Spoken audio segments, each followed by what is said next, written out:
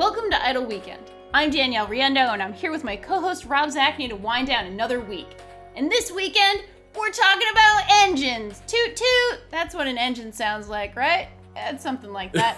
We're not talking about car engines. On the island of Sodor or something? Toot toot!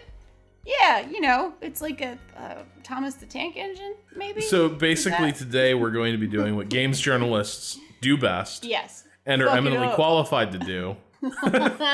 Which is talk about what is a very useful sort of engine. No. What's a good game engine? Let's start with. We should probably start with where this kerfuffle came from. Yeah. Why don't you take us through that? All right. There was a tweet from a game dev. I won't say their name. You can find it real quick. Just do a Twitter search for Unity. But this developer says, "Okay, game journalism, here's a thing you have fucked up for game devs, and you need to repair the damage. Stop talking about engines." And then there is a screen cap from a Steam forum thread that says, "What engine is this running on? Curious." And somebody answers the Unity engine. And then the response to that is Unity. It only takes that one word to remove a game from my wish list. What a pity. Now, that dramatic reading was a thing, and obviously this game developer is pretty pissed off that just the thought of a game being developed in Unity, which is a very versatile and awesome engine. I will go on about this later, but it's been made to use many different types of games, many different sort of levels of games, and its good name has been tarnished in this developer's opinion. It has been tarnished because game journalists make fun of it and or play poorly made games or, very beginner kind of games and then say, well, that's Unity.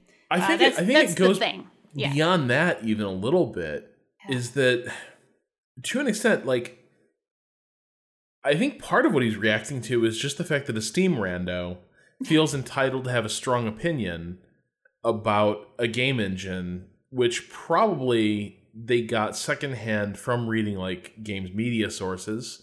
Yes. And that those sources are probably also not qualified to really dig into the nuances of a game engine. So it's like kind of this weird thing where it's become, game engines have become a point of discussion and a selling point or a non-selling point for games, even though a lot of the people having that discussion aren't remotely qualified to take part in it. Yes. And so I get the resentment. This reminds me a bit of the frustum culling. Yes, quite a bit. Where there's a little bit of every time games press engages with technical aspects of game development, it turns into a game of telephone a little bit. And also a puppy dies. Yeah, pretty much. Yeah. And then what reaches players, what reaches fans, is sort of this like half understood, probably misrepresentation of the actual issues at hand. And Unity has ended up getting tarred with that brush. Though I also suspect, and maybe we can it sounds like you have some opinions about Unity. I feel like Unity probably was the sort of the flashpoint for this conversation, because Unity is kind of the most accessible engine for a few reasons and was widely adopted by a lot of different developers and was pushed in some directions that maybe Unity wasn't originally meant to go. And so it might just be that like Unity has gotten a bad rap because there's kind of confirmation bias. There's a lot of like shoestring productions being made on Unity. You start to associate Unity with not a real game. Yeah. I mean, first off, I don't think it's actually the most accessible. There's things like Game Salad and Game Maker that are a bit more accessible because you don't need... You can play with Game Salad, you can play with Game Maker, you can kind of do things in them without knowing any programming whatsoever. Unity, you either need some other kind of tool to abstract the programming for you, or you need to at least do certain things in JavaScript or C# as sort of a minimum. So I think the thing that it really is that it is probably the most... I don't have the statistics to support this, but I would say as a gut feeling, as somebody who uses Unity a lot, talks about Unity a lot, and talks to people who use Unity a lot, I think it's a very broadly used engine. I think it's used by people who are just a single person making tiny things, all the way up to kind of what you would call AAA indie, basically. Things like Firewatch and Hollow Knight and games like that, where, you know, there's a team of maybe 12 to 20 people, professionals, working on something and making something on, you know, the scale of a $1 to $10 million budget. I'm kind of, these are all like super relative things, right? Yeah. But yeah, I think it's used by such an incredibly wide variety of developers and types of developers and people who are doing things for many different kinds of reasons versus an Unreal Engine. And to be fair, Unreal actually released sort of a free version recently as well. So there are now a lot of like student projects in Unreal and single developers making, you know, small experimental things or just tiny personal things or just, you know, tiny unfinished work, which is also fair to do in Unreal. But you're not seeing games on itch.io in Frostbite, right? Or or the Fox engine or any of the other engines that we sort of hear about. We don't hear about that because those are, you know, proprietary engines. They are only used in AAA, super development. So Unity gets sort of slapped with this, oh, this is what people use because in 2 hours you can have something up and running in Unity. And so there's, you know, assets, you know, like shitty asset swaps of Five Nights at Freddy's flooding the Steam store with things that were made in Unity, and that's right. And that's like, and I think maybe that's, and I don't think that is something that, I think in some ways that was a really misinformed comment saying like that game journalists fucked this up for game developers, because like I think what you just talked about is a driver of people developing certain associations with engines, and that's not games journalists, that's the Steam ecosystem. Like the problem that fan has, that player has with Unity, I suspect, is they've probably gone to some sections of the Steam store that maybe they shouldn't have, and maybe bought some games that are basically just oh god, there's a term for them. It'll lose me right now, but basically like they're asset just like swapped. Yeah, like somebody basically took a simple game and just threw some not necessarily super well rendered different assets on it and called it a day and called it a game and charges $5 for it or whatever. Yeah. Or more. Depending on what happens. I mean, I've played some of those games. I know Jim Sterling plays those kinds of games all the time on his channel. And I think that's part of what happened here too, is there's a culture of that happening, of the sort of asset swap games. And there's also a culture of people who play them and make fun of them, like YouTubers who play them and make fun of them, basically. So there's like all this kind of ill will floating around, you know, around that type of game. And yeah, sure, that type of game is often made in Unity because the person who's going to make that does not have access to Frostbite. They might have access to Unreal now that that's free, and they might be making stuff like that in Unreal, maybe. But yeah, it is really frustrating because I have seen this at least from YouTubers. Like, we talked about Donkey the other day on the podcast, and I really specifically remember his ukulele review, which I really like. Other than this, he does say like, oh, you know, one of the first problems was when I heard this was being developed in Unity. That's what I play my piece of shit roll a ball game in, or whatever. Something like that. I'm paraphrasing, and that didn't really sound like Donkey. So, but he really does basically say that, like, oh, Unity is for shitty, crappy games. Like, that's not true. Or good, but, you know, he has millions of people listening to him, and he said it. So I don't think he's the only one who has said that, for sure. Well, and that I think is now I'm really wishing we had you know, a few of our game dev friends on this show right now, because like the impression I've gotten from talking to a lot of developers and you know, a fair bit at this point is that there are some, in terms of like, developers also have their own preferences for engines, and those are based on a whole host of very subjective factors. Then there are also, and I think this is where maybe game journalists end up getting involved in these discussions a little bit. There are places where the use of a game engine actually proves to be fairly important for how a development goes. Yeah. And I think, maybe a poster child for this is EA's ongoing efforts to make it so that every single EA game is powered by DICE's Frostbite engine. Yeah. Which is kind of a breathtaking effort in some ways. Like I kind of admire the like late 19th, early 20th century like company town model that EA is really trying to make work. This idea that like, no man, we're going to be vertically integrated and everyone's going to use the same engine for every single game that they possibly can, whether or not it's 100% suited for it.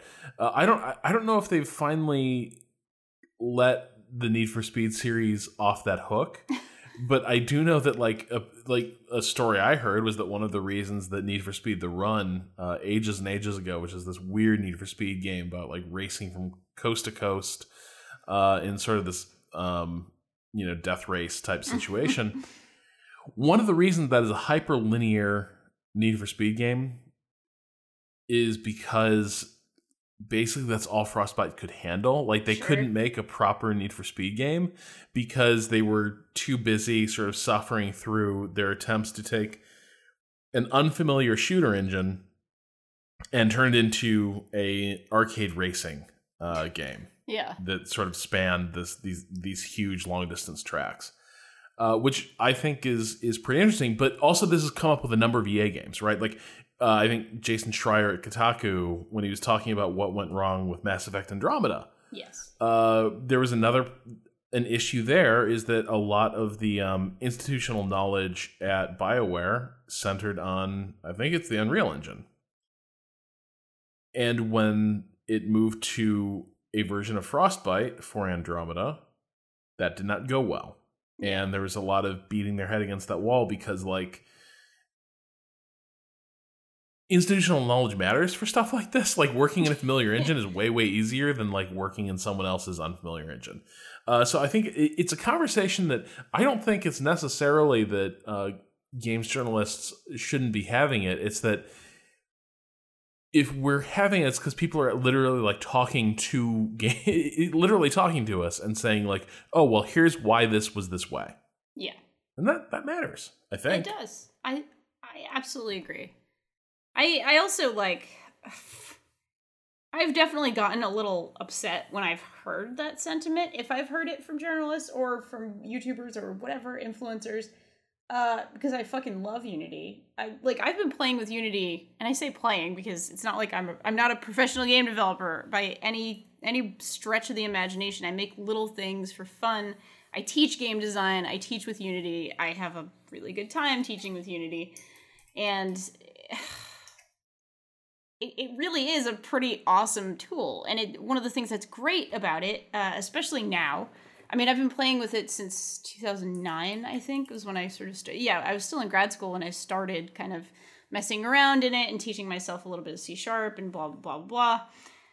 It's a really, really versatile tool, and that's kind of what I've always loved about it.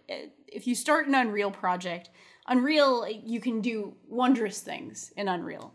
Don't get me wrong, but it was sort of like suited best for first-person shooters. Like, if you're not, like, a pro-ass pro who's going to go in and make your own tool sets and really mess with things, and you're right, the earlier Mass Effect games were built in Unreal. So you can do all kinds of stuff, especially if you're modifying the engine. But, like, day one, if you're sort of a hobbyist developer, you start Unity, and it's just like, you want to do a 2D project or a 3D project? Great. 2D project, here are your planes, here's your camera. 3D project, great, here's the camera. That's it. It doesn't start you in any kind of particular direction. But Unreal starts you in more of a first-person shooter atmosphere. It's geared towards that. So there's a lot of things about, the medium is the message and that sort of thing, and the tools shape the work and all of that. And I think a lot of stuff in Unity that does get asset swapped or whatever, or small work, it's because people are still really learning their craft. Now, the asset swap stuff is something entirely different, but People are still learning with this, and I think it's a great and accessible tool. It's not 100% accessible. That's the thing I hear all the time from people, like, or from people who don't make any kinds of games. Like, oh, it's so accessible, it's so accessible. Like, nah, you need to know a little bit. There are truly accessible tools. There are game engines where you don't need to know any programming whatsoever to make things function. It's abstracted in some way.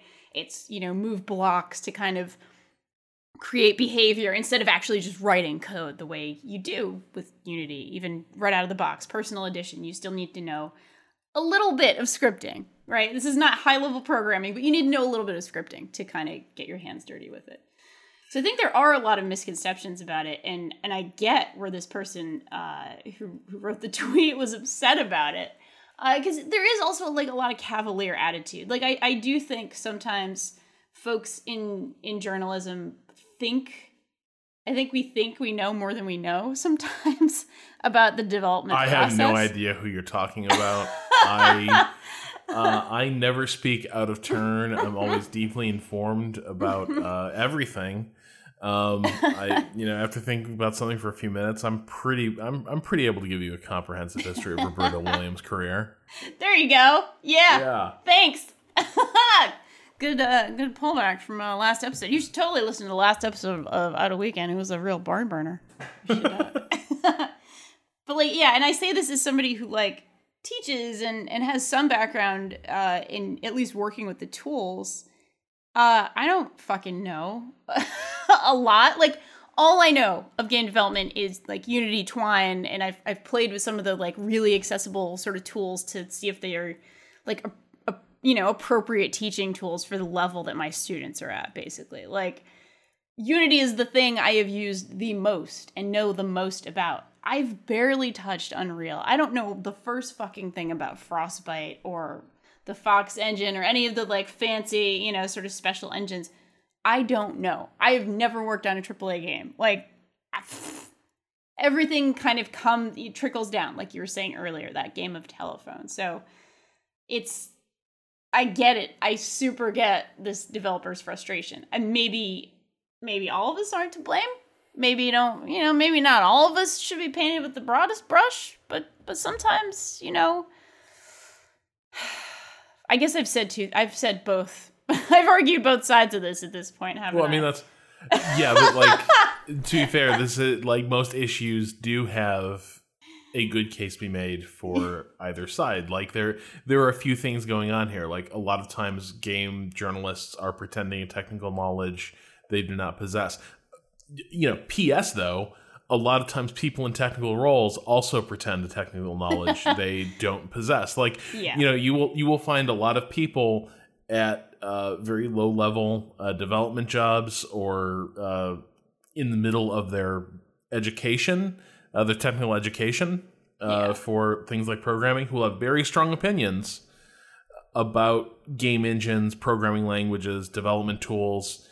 And it is entirely possible that while those people can sort of talk the talk, they may not know what the hell they're talking about. And it is my belief that maybe a lot of those people tend to take part in internet discussions in forums and share those opinions and then argue them. But I think something else that there's just one quick aside here, though. Something I've always sort of wondered about, and maybe some informed listeners can write in and talk about this a little bit. Something I've always found a little bit weird, and I notice it less and less these days, but there have been periods where certain engines have an aesthetic quality that exists from game to game, right? So early Unreal engines. Oh, yeah. Unreal Engine 3 in that generation had that reputation for really oily textures. Sure. That the way it applied sheen and lighting the surfaces, for some reason, led everything to look kind of oily and greasy from game to game. Yeah. And this almost happened regardless of who was art directing. You know what I mean? It wasn't a choice that developers and artists could control for. It's just for some reason that tool set imparted that quality to a lot of different games, whether you wanted it or not. Yeah. I think Frostbite has a weird aesthetic quality too that I really can't put my finger on. Like, I think Frostbite games are achingly gorgeous when they're done right. Mm-hmm. And yet there's something about them that I can't quite like. There's sort of a hyper realism to them. There's a shininess that's a little bizarre. Yeah. It like when you go to like an electronics store and all the TVs have like all their settings like cranked up to the max. Yeah. That's kind of how Frostbite looks, and it just looks that way from game to game. And it's something I've always wondered about, right? Is like, supposedly, and I know developers who are able to control for these things and can make an Unreal game that doesn't like scream Unreal, although that might also be because Unreal's developed a lot in recent years. But there are people who can overcome this. But the sort of intrinsic qualities to engines, I've always found kind of curious and interesting. Yeah, I totally agree, and it's one of those things where like I think it's basically if you kind of use the defaults of something and just maybe tweak it a little, it'll carry. Like I could definitely. There's so many games that I've played that have the default like 3D, first person controller in Unity. Like they control exactly the same. They feel exactly the same. It's exactly the same sort of input and lag and sort of the angle that you're at and everything. And it's like. Yeah, that's literally like you can copy and paste it from like a sample project in Unity, and like people will use that, and like people have used it to perfectly good effect. If having like a perfect responsive control scheme is not necessary, if you're doing like a really narrative based game where you're just sort of walking through environments, you don't need you don't need to hand code every tiny portion of the way it controls, right? In that way, the generic control scheme is fine. But, like, I can tell. Like, I can feel it, that sort of thing. It's like, yeah, no, I know. I know exactly how you cranked this in the settings. I could tell you right now. It's one of those things that I'm sure any developer who has had time in an engine could probably tell you, like, oh, yeah, I know. They have the spectral shading on blah, blah, blah. I'm just making up words at this point. But, like, yeah, I feel like those are the kind of things where it's like Photoshop or any tool you might use. Like you'll know where the shortcuts are. You'll know what a barely tweaked shortcut that is useful kind of is, and that'll apply to any tool set. I will just say there was a pretty awesome Zoe Quinn quote running around on Twitter about this whole thing and about how absurd.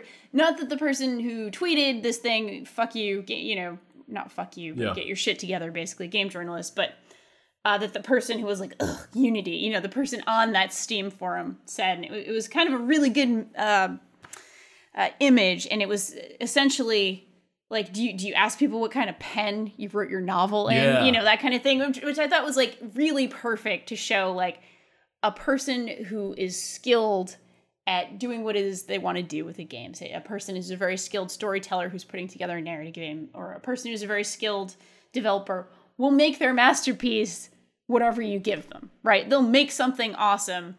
And yes, the tools do provide some of the context for the medium. Like I said, certain things are maybe a little better at rendering certain things. But like, yeah, man, like it's like saying, oh, why'd you write that blog post in English when there's so many shitty forum posts? It's like, well, yeah, of course. There's a lot of shit out there. This is how human life works. But there's also skilled people will do wonderful things no matter what you put in front of them. So, yeah. One thing I'll just touch on is that it does seem like I remember a few years ago when Unity was really starting to catch on. Oh, yeah. And Unreal were starting to where Epic were starting to realize that they were in danger of losing a fair bit of their business because so part of it is people tend to stick with the engine that they started with, right? Again, institutional knowledge, that familiarity. And so Unreal had this real edge heading into not really this generation, but like as more and more indies were sort of taking off, they had an edge with your professional developers because so many had worked with Unreal. And therefore, those people sort of naturally licensed that engine because it was just easier for them to work with and they knew how to get the most out of it. And what Epic were realizing a few years ago was that they were going to lose a generation of independent developers who just couldn't afford that. You couldn't afford the fees to use Unreal, and also weren't invested in Unreal. They didn't have the skill set to really get the most out of it, so Unity was just the cheaper alternative, and they went with that. And so a few years ago, you had this weird moment where I think a lot of the engine conversation came from in the game's press, where Crytek, Epic, and Unity were all pushing hard to make their case for why they were a better, more developer-friendly engine. And so they were making their case directly to games press. And really, they should have been making their case, and I think primarily they were making their case to trade outlets, to your game developer magazine and that sort of stuff. But dudes like me were swept up in that. Like, I was being asked to take meetings at GDC about the new generation of Unreal. Like they had like big press events to show off Unreal, where you'd see literally everybody there first thing in the morning to learn about this new engine.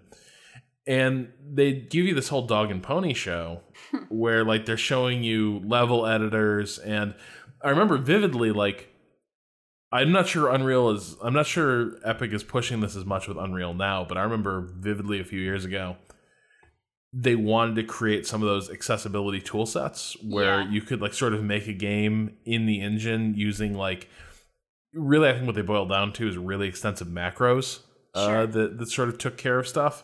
But basically it was going to be it was this weird like, oh, what sort of game are you making? It was like Clippy for game development. And you'd sort of like click on an object and like just using a very simple like menu of options, you give an object certain behaviors in the game and certain like interaction mechanics with other objects. And it was very crude and obviously like probably wouldn't be very good, but it was the landscape. Like Crytek were out there trying to make their case of like, we're the most ridiculously powerful, pornographically intense game engine in the world. You had Unity basically, presenting itself as we're the cheap, we're the indie's friend, right? Yes. Like the man doesn't want to let you have a good engine, but we're bringing it to the masses. And then you had Epic kind of belatedly being like, oh no, we're totally cool with indies. We love indies. Yeah, and I'm just looking now, and CryEngine is free now too. You could totally grab a quick license, no royalties, no obligations. It's now available to everyone. This is kind of amazing. So yeah, that's pretty amazing. It's God, I do remember that. I do remember those days a few years ago where it was the battle of the engines, and Unity made those moves. They invested intelligently, and they sure made those moves in a good way. And yeah, that's probably why there's a glut of Unity games. Like if Unreal had made the same decisions when Unity did, to be the friend of the indies and to have a free version or a home or personal edition or whatever it is that they called it, we would have this exact same complaint about Unreal. It would be, an Unreal game, I have no interest in that. All these asset swap abominations that Jim Sterling plays. Like, it would have been the same thing. It's just, this happens to be the thing where a lot of people are making their first game in, or, working on early things in. And it also happens to be something where people are making really impressive work in. And it just happens to be a really ubiquitous tool. So, speaking of really impressive Unity work. Oh, yeah. I'm playing a little game called Ultimate General Civil War this week. Oh, hey, tell me about this Ultimate General Civil War. So I think we talked about it a little bit on the pod ages ago when it hit early access. Yes, I do remember it, and I was pretty interested in this. But yes, do go on. Yeah, and I'm pretty sure it's a Unity game. I know the first game was. And the reason that's notable is just it doesn't look like a Unity game. There you go. So it, like, because it's not a 3D game in some ways. It's a war game. Sure. It's it's got a it almost looks like tabletop miniatures in some ways, but it just doesn't look like the sort of thing you associate with Unity very often, and it works really, really well, and it's really, really beautiful. One of the best looking war games I've ever played. So it finally came out, full release, and it's a nifty little offering that I think might not be a bad way to get someone like you into a little bit of light wargaming. Yeah. Because it is basically like its goal is to eliminate every obstacle that war games typically throw between the player and the game. Yes. So it's literally just like click a unit, drag it to where you want it to go, and it'll just march there. So you're saying there's no programming. I can just take an object and have it interact. Yes. There you go. Yeah, it's the WYSIWYG. There you go. Of war games, but it's I think what's really driving that accessibility is that it's not presuming a ton of familiarity with a lot of major war game concepts that other games sort of take for granted, right? Like if you play a Gary Grigsby game, for instance, are sort of renowned for being these really involved war game sims, and some of the language they just take for granted, is stuff like, like supply mechanics, where you need to know how forward depots are stocked and what the throughput of a supply line is. And it's just expected that you'll have already internalized all that understanding and how a military campaign unfolds, which you can reason out. Like obviously armies run on, gasoline and food. Obviously they need material to be replaced as it's used up and consumed in combat. Obviously you know all this stuff. Yeah. But what a lot of war games do is they assume not only do you understand those basics, but you also understand how armies of the time put all that shit together and understood it. And that is where a lot of people start to lose the thread. Sure. Because in addition to that, there's also a lot of they're not things you can immediately and intuitively mechanically represent. Sure. And so there's a few different approaches that different people take, and you really aren't going to get it unless you're either willing to read a really involved manual, which I've been playing war games for years. There's still a lot of war games that I literally can't play until I've sat with a manual for an hour or two. Wow. Or you've played enough games operating in a similar space that you now understand the conventions, and you can sort of play around with them without having to study up quite so much. I think that's where Paradox games have ended up. Like, Paradox games are complicated. They've gotten simpler because their interface has gotten better, but also because there's just more, people played a lot of these fucking games by now. Yeah. Ultimate General doesn't assume any of that shit. Okay. Ultimate General's just you see those guys over there, you line your guys up, and you go after them. That's it. Trees, rocks, they slow your forces down to move through, but they're good for cover. And so you won't take as much damage, which means your guys won't freak out as much because they're safer. And those are the trade-offs, and that's it. And It's just about using that terrain and figuring out how to maneuver effectively, but also keep your troops safe and well supplied and not terrified. And that's it. And that game has the entire Civil War in it. It's got a shit ton of battles. A lot of the major battles, plus kind of a shitty campaign that I would not recommend, but it's worth it for the single battles, honestly. It's a cool game. God. All right, that sounds awesome. I would like to try it. I've got all this stuff I got to play for coverage, but one of these days, Rob, I think we should just do a thing at Waypoint where oh yeah, sit down and stream. Yeah, we're gonna stream some war games, baby, and I'm gonna figure it out, and it's gonna be great.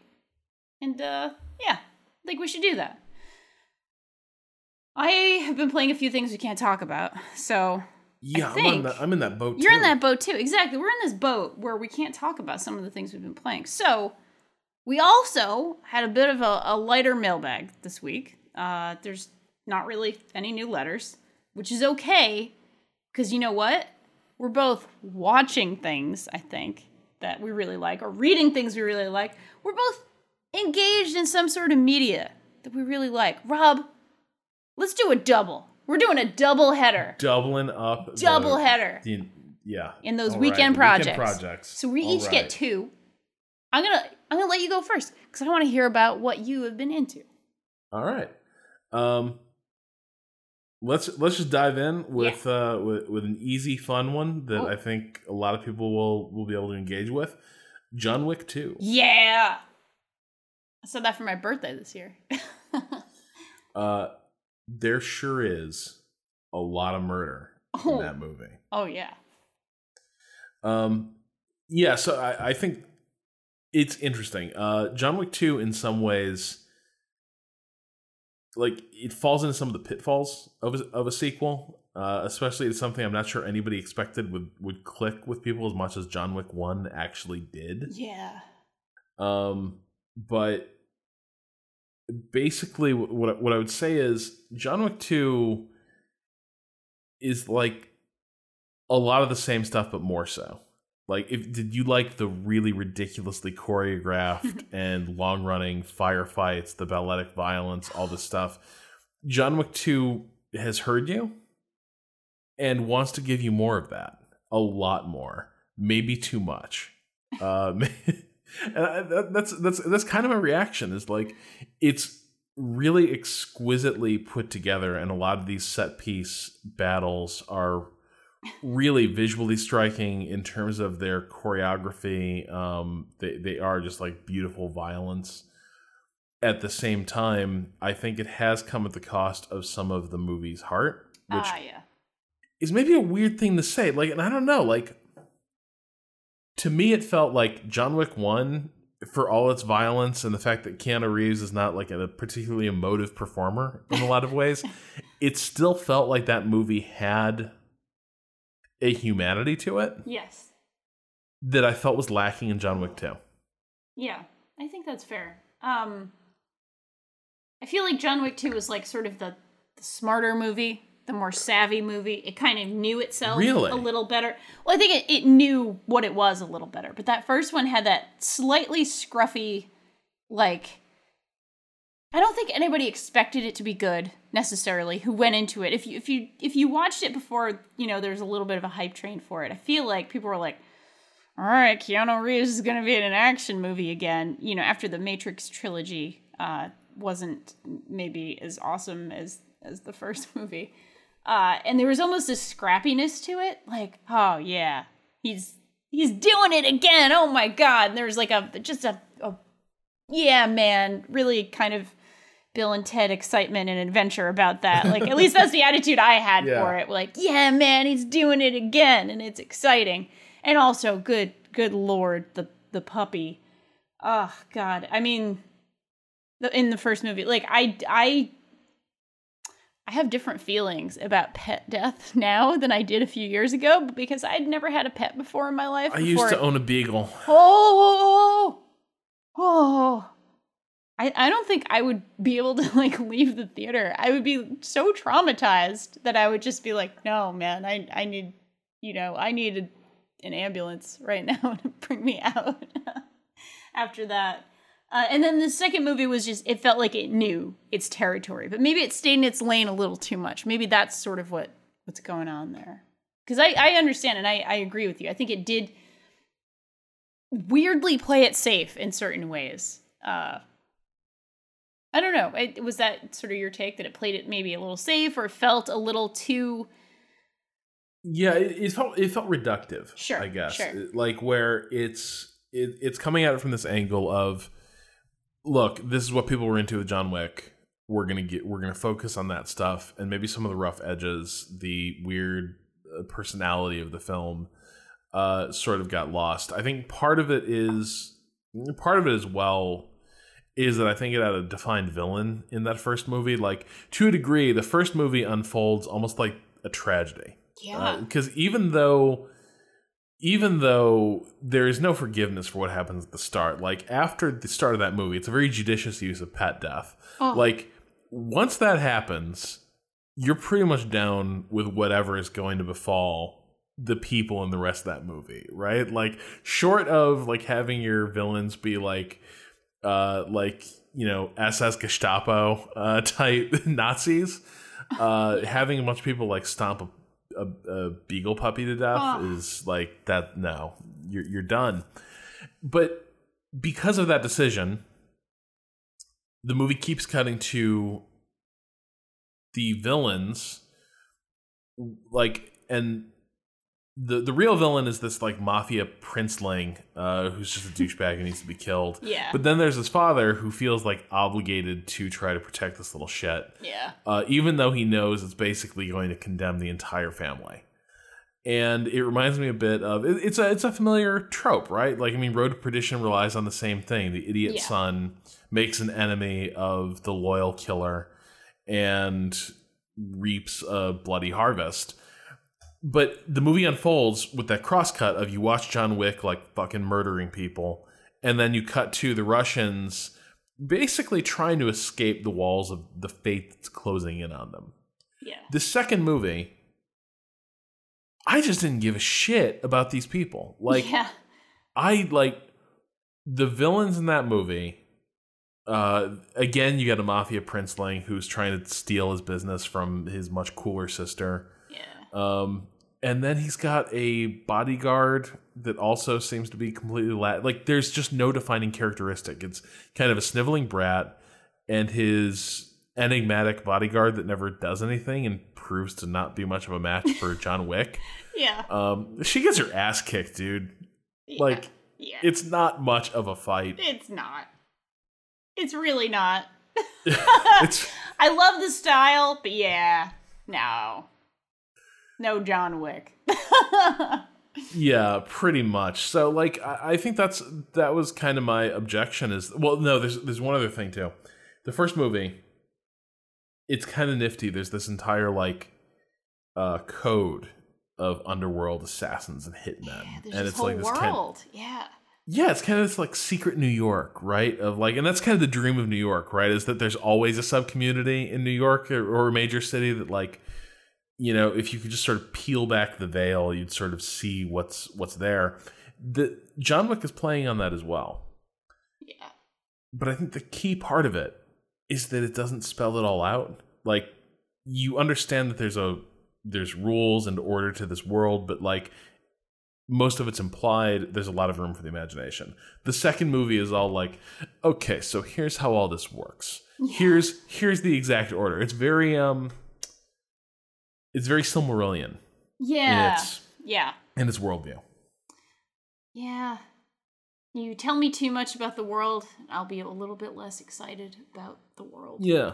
As it was sort of mysterious and awesome in the first one. And then, yeah, I think also it was kind of lacking in, like, as you were saying earlier, like really well-drawn characters that were really sort of fascinating. Like and I don't remember her name, she's one of the woman assassins in the first movie, but I wanted to know what her deal was. We never really learned too much about her. We just know, oh, there's a mysterious past. There's something going on. And I didn't feel drawn to any of the characters the way I did in sort of this first one. Weirdly, this movie, like the second movie, I really, really enjoyed it. I really liked it as an action movie, but I felt similarly to the way I felt about Kingsman, which is getting a sequel soon. But John Wick 2 reminded me of Kingsman in that it was like this awesome and flashy and really exciting and even kind of funny at times action movie. It's so stylish and so great, but did feel maybe a little flimsy in certain ways, or that it was lacking in weight in certain ways. It's like this weightless, beautiful thing, but it's not necessarily rooted in a very deep place. Well, and I think related to that, I think Kingsman is kind of an evil movie. Yeah. And I think John Wick 2 is actually amoral in a way that John Wick 1 was not. Sure. John Wick 1 is like, you know, he's a simple man with certain skills and he's got to have his vengeance, and, you know, and then after that he wants to be left in peace. Second movie's basically like, all right, so you need to come fully back into this bullshit secret society stuff. And you need to kill a whole bunch of people who don't have it coming and frankly deserve better. But look, this guy has a marker, and that totally means a whole lot in this world. So you gotta go do it, and then a whole bunch of people are gonna die, and by the end of it, like, who's really the good guy in this? I don't fucking know. And I'm not sure I care anymore. Like, because, look, there wasn't a puppy at stake in this one. The puppy was the real moral center of this universe. Yeah, like, sorry, man. Dude did not kill your dog, so I think maybe we should just, like, let it go. Yeah. Kingsman is also, like, super flashy and impressive. And then if you peel it back, it's really, I think, a deeply reactionary and misanthropic movie. Sure. In some ways, it's all about, like, fear of the young, and that they're not going to get the right values from this older generation. But, oh, wait, it turns out we can indoctrinate them with our bullshit and pass along all our assumptions and prejudices.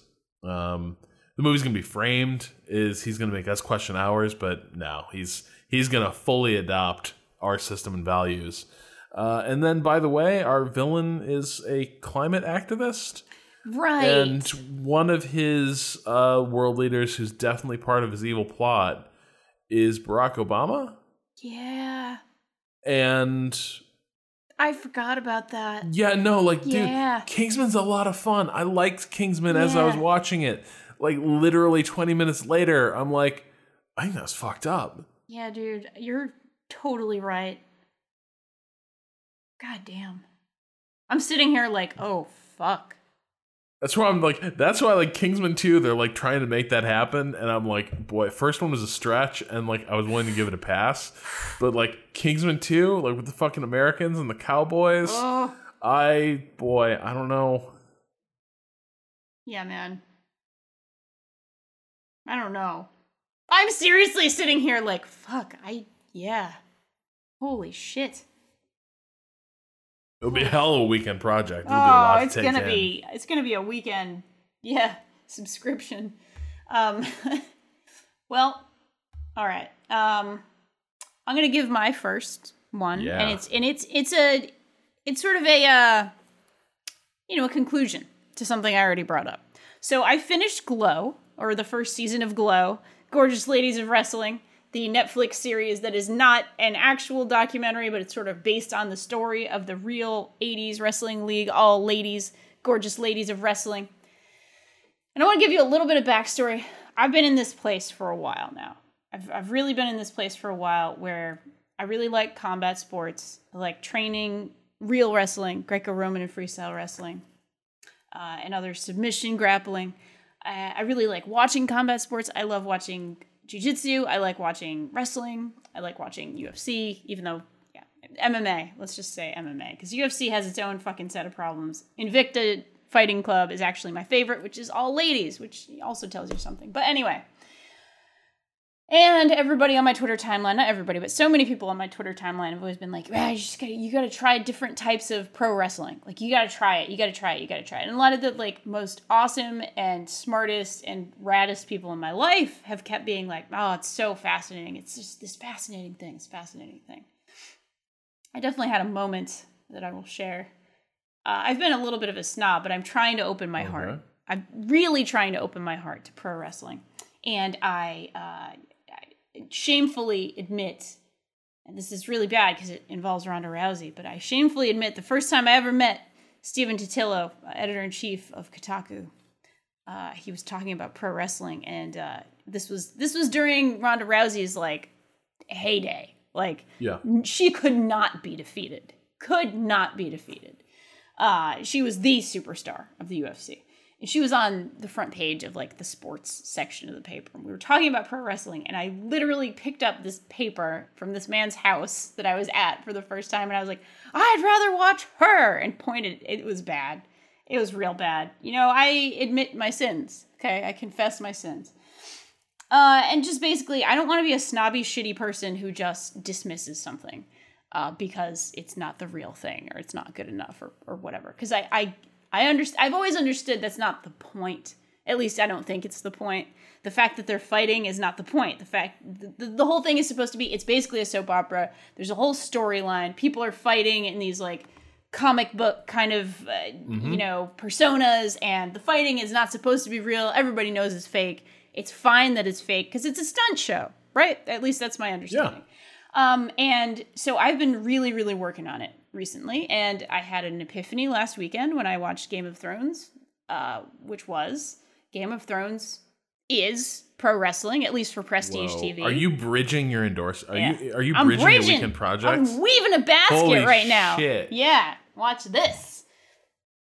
And it really is true. Game of Thrones is this fucking bullshit soap opera about superstars, half of whom are actually superhuman. All right, maybe not half. Whatever. There's superhuman shit going on that, like, fight each other and also call each other out for seasons at a time. Like, it's the same shit, especially the sort of opening scene of Game of Thrones. Yeah. And I love it. Like, I think it's kind of hot garbage, but I love it. It's one of those. I have a loving relationship with this show. Now, the real garbage part of Game of Thrones is that it's, like, has a lot of sexual violence that's not in any way given proper weight or anything like that. I'm also a big fan of the books, so, I have an affinity for this universe, but still, I don't excuse certain things. I enjoy this show for what it is. So that epiphany led me to wanting to genuinely appreciate pro wrestling more. And then I finished Glow. Glow is beautiful and wonderful and awesome. And I have my second epiphany, which is, get ready for it. I think I would like pro wrestling if it was all women all the time. There it is. That's all I need. I just need it to be women who are fake fighting each other, whatever, scripted fight. I don't want to make it sound like, oh, it's fake and it sucks. Like, that shit clearly takes a lot of skill to pull off in the way that they do it, and there's a lot of risk of getting hurt. This is not just like, oh, I'm just doing a stupid thing. It's like, no, that takes determination and guts, and that's something that the show itself actually really shows in a really cool and interesting way. There's one of my favorite sports montages ever in it, where it's two women who are trying to get the move right, basically, get a particular move right, and it's beautiful, because there's this whole backstory with them. One of them slept with the other one's husband. They were best friends, and now they're really not, and they have these two characters. They end up being rivals on the show within the show, the wrestling rivals. And it's awesome and wonderful, and it works on so many levels because it's like, oh, the soap opera within the soap opera. It's beautiful. It's great. Oh, God. I felt like I got it, and I felt like it was awesome, and it was a beautiful thing, and I really liked a lot of the performances in it, and I just, God, there are characters in it that they did not get enough screen time, but I loved them, and every tiny little bit that they got, basically every tiny little bit that they added to the beautiful fabric that was Glow was awesome to me. So I loved it, and now need to watch professional women's wrestling. Well, I mean, it's definitely a thing you can watch. Yeah, apparently. And it's gotten better. I've heard. There sure was, like, part of the show that was fascinating and good is how much it kind of takes popular media to task for how disgustingly it stereotypes people. There's a young woman who I think is of Southeast Asian descent who is cast as Beirut, the Lebanese terrorist, basically. And, like, there's a moment where she goes on the stage and she's doing this, and she's a medical student. She's, like, the most brilliant person there, and she's doing this for money and, like, because she enjoys acting. And, like, somebody throws a beer can at her because they actually hate her, and not, like, her character, but, like, there's so much hatred there. And it's like, yeah, when you feed into this fucking bullshit, it's not great. Like, I'm not saying it's the fault of the wrestling promoters that people are racist, but, like, don't feed into bullshit because it's not a great thing. Anyway, I'm getting heated again. Well, it's a weird thing with it is a weird thing with wrestling as well, is that to a degree they do feed into that a lot of times, and intentionally so. You'll have characters that are definitely meant to connect with different aspects, different like elements of American society. Sure. But also more than that, though, like, there's a lot of playing to certain stereotypes to like, at least from what I've seen, like, you know, they call it like cheap heat. Usually it's pretty harmless. It's going in like, you know, it's going to New York and like talking shit about the Yankees or something. And so like the Yankees fans in the audience will boo and the Mets fans in the audience will cheer. But sometimes it can get a little bit more, loaded in terms of the way the characters interact with each other. But yeah, no, I mean, I did not get wrestling for a long time, and to a degree, maybe I still don't. Sure. Because, okay, so there's this weird thing. Like in the 90s, I feel like there were a lot more people who believed it was real. Yes. Like, when I was a kid, the thing that turned me off wrestling was that like the kids I knew who were really into it were really fucking weird about it. And really believed that like this shit was real. Like, not that the Undertaker was like legitimately like some sort of undead fucking like monster, right, who's like sending people to hell, but they did believe that like these fights were like real, and that and it obviously wasn't. Like, if you ever seen like a wrestling kick out, like it's like that wouldn't release any kind of hold. Like that's ridiculous. But like in the 90s, it felt like there were a lot of people who were like, this is 100% like a legitimate athletic competition and battle. Yeah. And fortunately, that seems to be gone. Like, everyone is now in on the joke. Some more than others. Sure. But I think I've gotten into it a lot more because I am addicted now to the meta layer of wrestling. This week I discovered via the good offices of Austin Walker something called the CM Punk pipe bomb. Oh my god. I saw this in our Discord. I saw this. Yeah. So it's just this amazing document, like, because it's this great, like, I think where wrestling is at its best is when you've got two characters who don't like each other, but also maybe the actors don't like each other either, and there's a layer of like in character disdain, but also out of character like critique passing between, like, and it's happening in the same scene at the same time. And so, like, you know, a lot of Kevin Owens, John Cena interactions have that element. The CM Punk pipe bomb that Austin showed me was just, like, utterly addicting.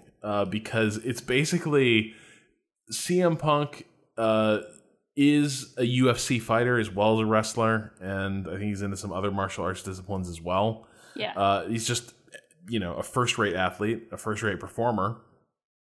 And he sort of had reached the conclusion that he was no longer going to be part of WWE. He did not like it anymore, and he was leaving. And everyone knows this. And so he's writing himself out of the script. Like, he's leaving. The story arc now is he is leaving pro wrestling, which he is in real life, but also that he's doing it in character. And he shows up and he beats the shit out of John Cena because this is just what you do when you're taking on the WWE to an extent, and like you just beat the shit out of you know, they're sort of one of their big stars, and then he goes off and starts delivering the speech, and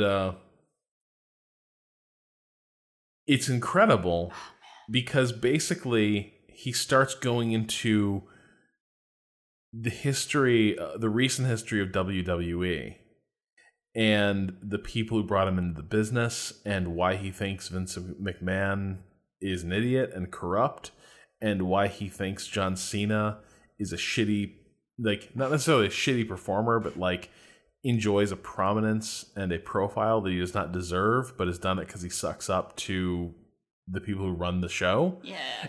And it's all kind of in character, but at the same time, like, there's a nastiness to it, and like, it doesn't, you're just watching it and you're not sure to what extent is this planned, and to what extent is he legitimately airing like dirty laundry and years of like pent up grievance? And that is my shit. Yeah. That is my shit. Yeah.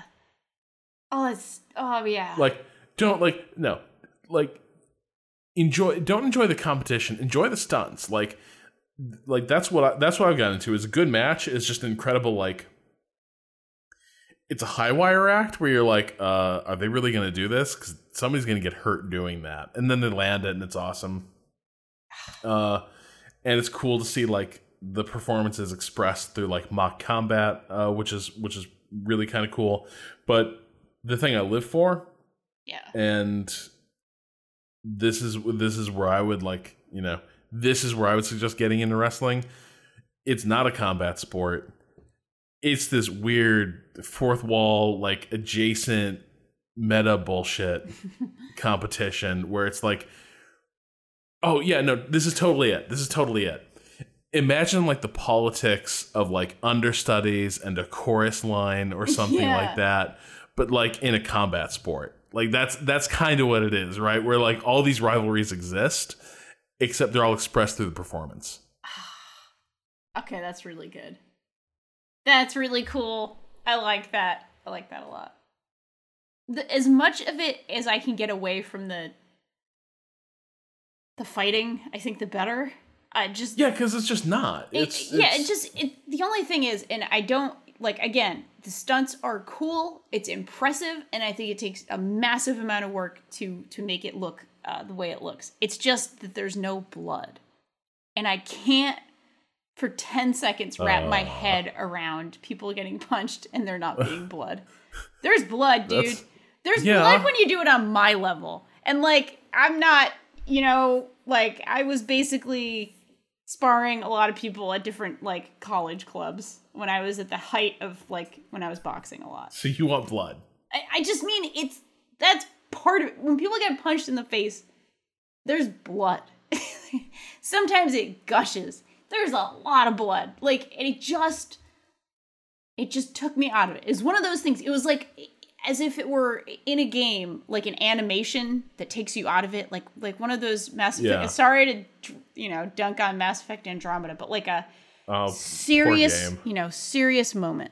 We're doing a serious thing. I'm in it. And then they like crab walk away. That's kind of what it was doing for me. But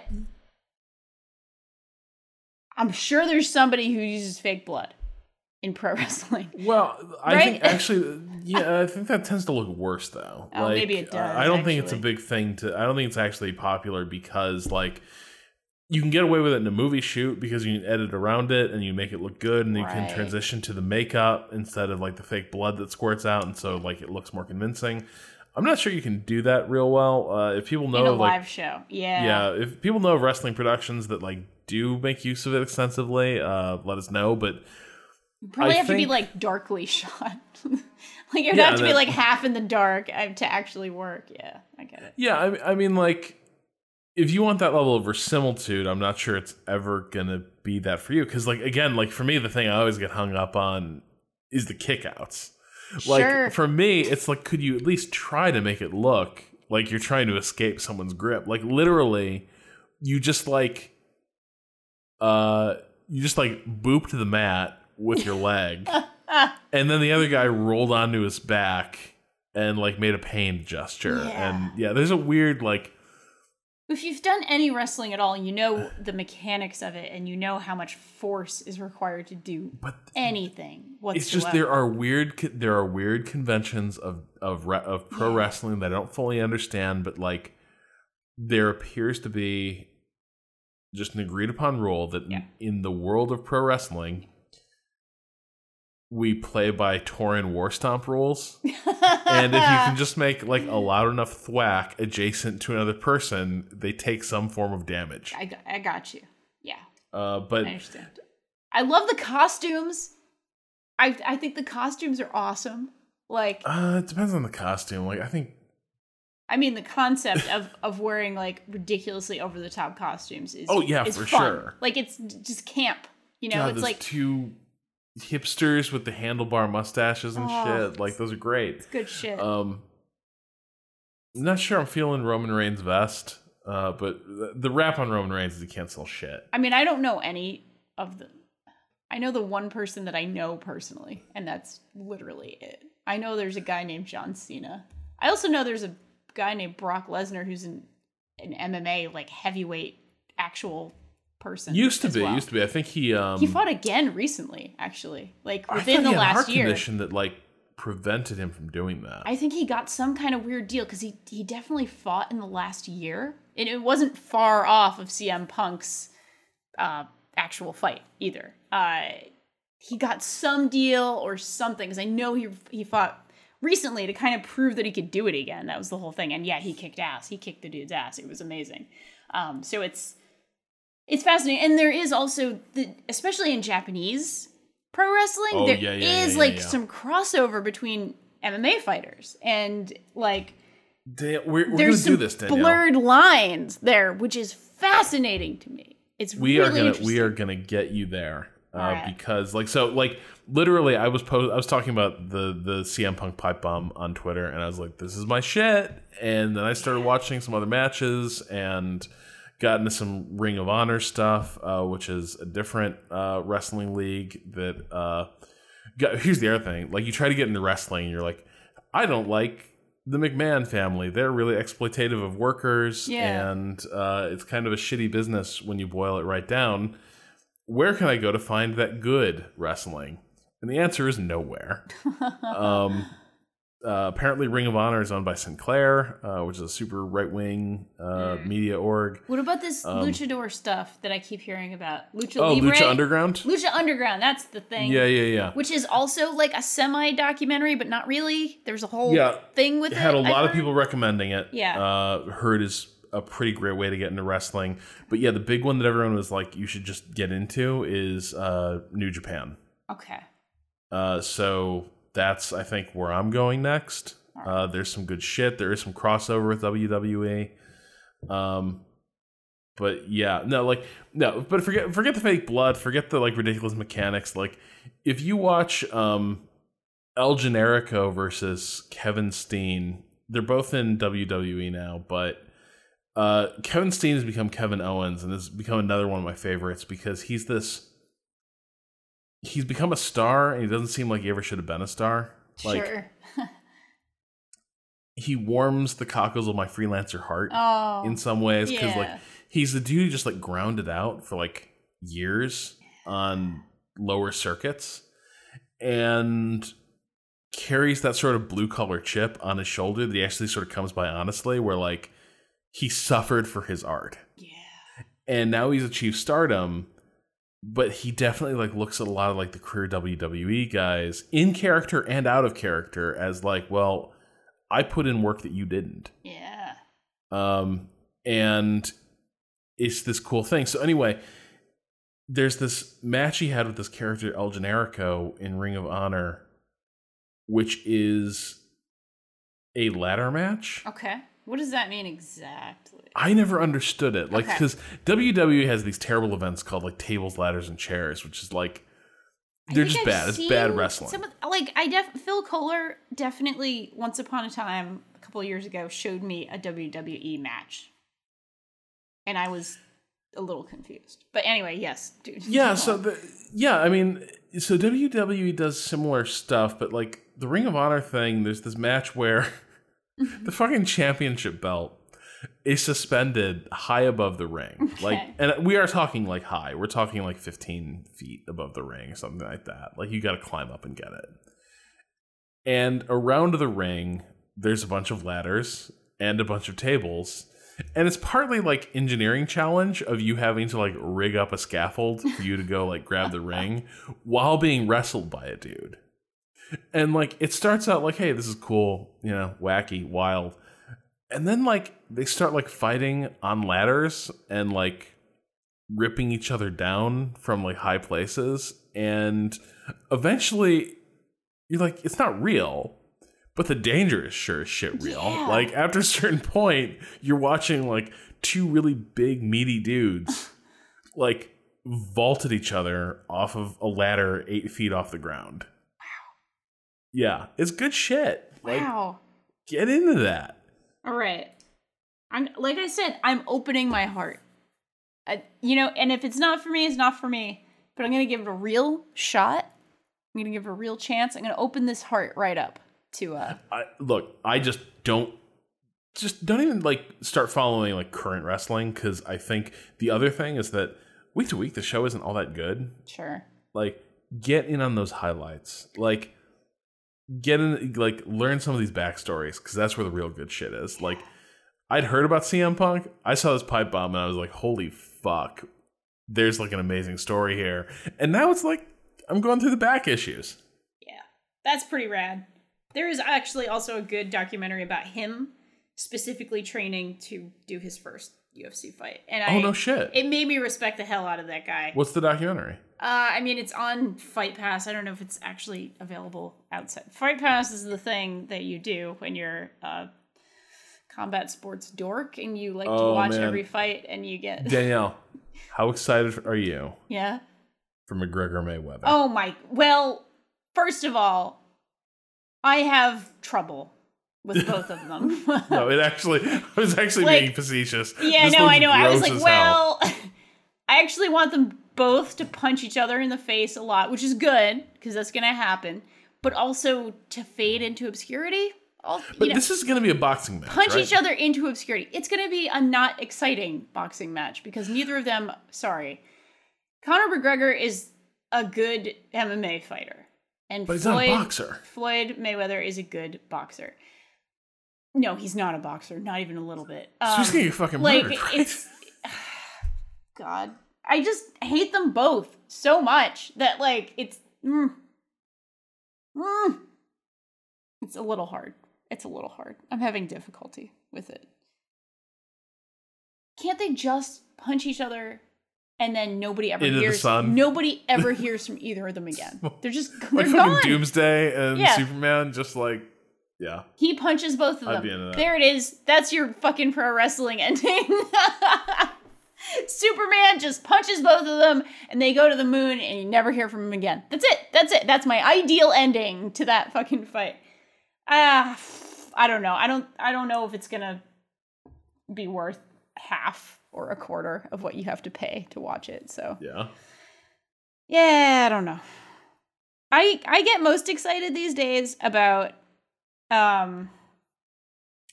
there's a lot of fighters I really like. There's a lot of fighters I get really excited about. I have been, getting really excited about the more grappling oriented fighters recently.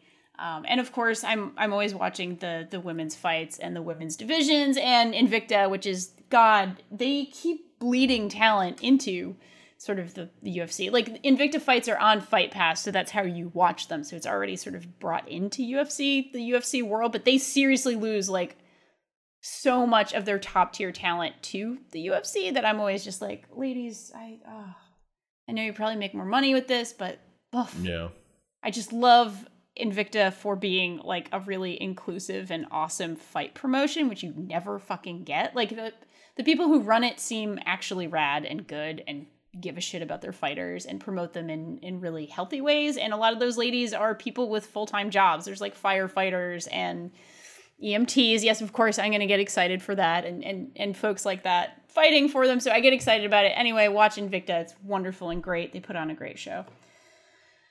And I also am a weird person who cares more about the flyweight and bantamweight and featherweight men than the heavyweight men.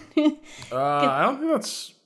It's not completely weird, but in the wider world, people are always like, oh, the small guys are 1,000 times more exciting to watch than the big bruisers. Just for me, I don't know. I'm more interested in the technique. I'm more interested in watching like ballet of violence rather than like, all right, two tanks are just going after each other, like it's just not as technically interesting to watch, in my opinion. That's not to say that there are no talented heavyweights. Of course there are, but just stylistically, I'm far more interested in the smaller guys. So I've probably talked too much about fighting. I think we've done our endorsements. I think we did. I think we've got like 5 people. Like, imagine how disappointed everyone is. This turned into a fucking games and wrestling chat podcast. Like, yes. Congratulations Mission failure for Idle Weekend. Now you know how friggin' dorky we really are, and not the kind of dork you wanted us to be. You know all those podcasts you've come to abhor? Well... Wow. What if the wrestling fans don't know anything about wrestling? You want to know what's really funny? Right now, Rob, I want you to know, right this second, this very minute, Rob, I just got an email from NeoGaf saying my account has been validated at NeoGaf, and I feel like it was connected to this event. Oh man, I couldn't even create a NeoGaf account not ages good ago because they were like, you don't have an email from... We don't take Gmail. Fuck you. Yeah, I had to... And I was like, well, I don't have another email. Yeah, dude, it's like, hey, some of us, I don't know, I use my Gmail for most stuff, but yeah. It's a weird, It's weird, man. It's a weird thing. It's a weird thing. Point is, yeah, we're doing great. Now we're bitching about NeoGaf. Yeah. Well done. Well done, Idle Weekend. We did it. Thank you to the 3 people still listening to us. Love you. Please write us questions. Please write us to our mailbag about UFC and Invicta and pro wrestling and all the things that we like. Hell yeah. Oh, man. All right. Well, on that note, I think it's time for us to head out and enjoy our weekends. This episode... We actually are this time. It's going to be a real ass weekend. Yeah, this is refreshing. It's not Monday night at 12. Yeah. After grappling. Yeah. So this episode of Idle Weekend, in fact, was produced by yours truly and hosted on the Idle Thumbs Network. You can learn more about Idle Weekend at idleweekend.net and send us questions for our weekend correspondence at questions@idleweekend.net. To keep up with the latest from us, follow us on Twitter at Idle Weekend. We really appreciate your time. We really appreciate your attention. And we super appreciate it if you Appearances to the contrary. Appearances to the contrary. And we would really appreciate it if you could take a moment to rate us on iTunes and tell your friends. Definitely tell your friends who are into MMA, into wrestling, into jiu-jitsu, into pro wrestling, into Game of Thrones, all of these things, into John Wick, all your friends who are into these things. You should tell them about us because we are apparently the podcast for them. We really do appreciate it when you spread the word. It helps us out a lot. So for Rob Zachney, this is Danielle Riendo, wishing you the finest of Idle Weekends.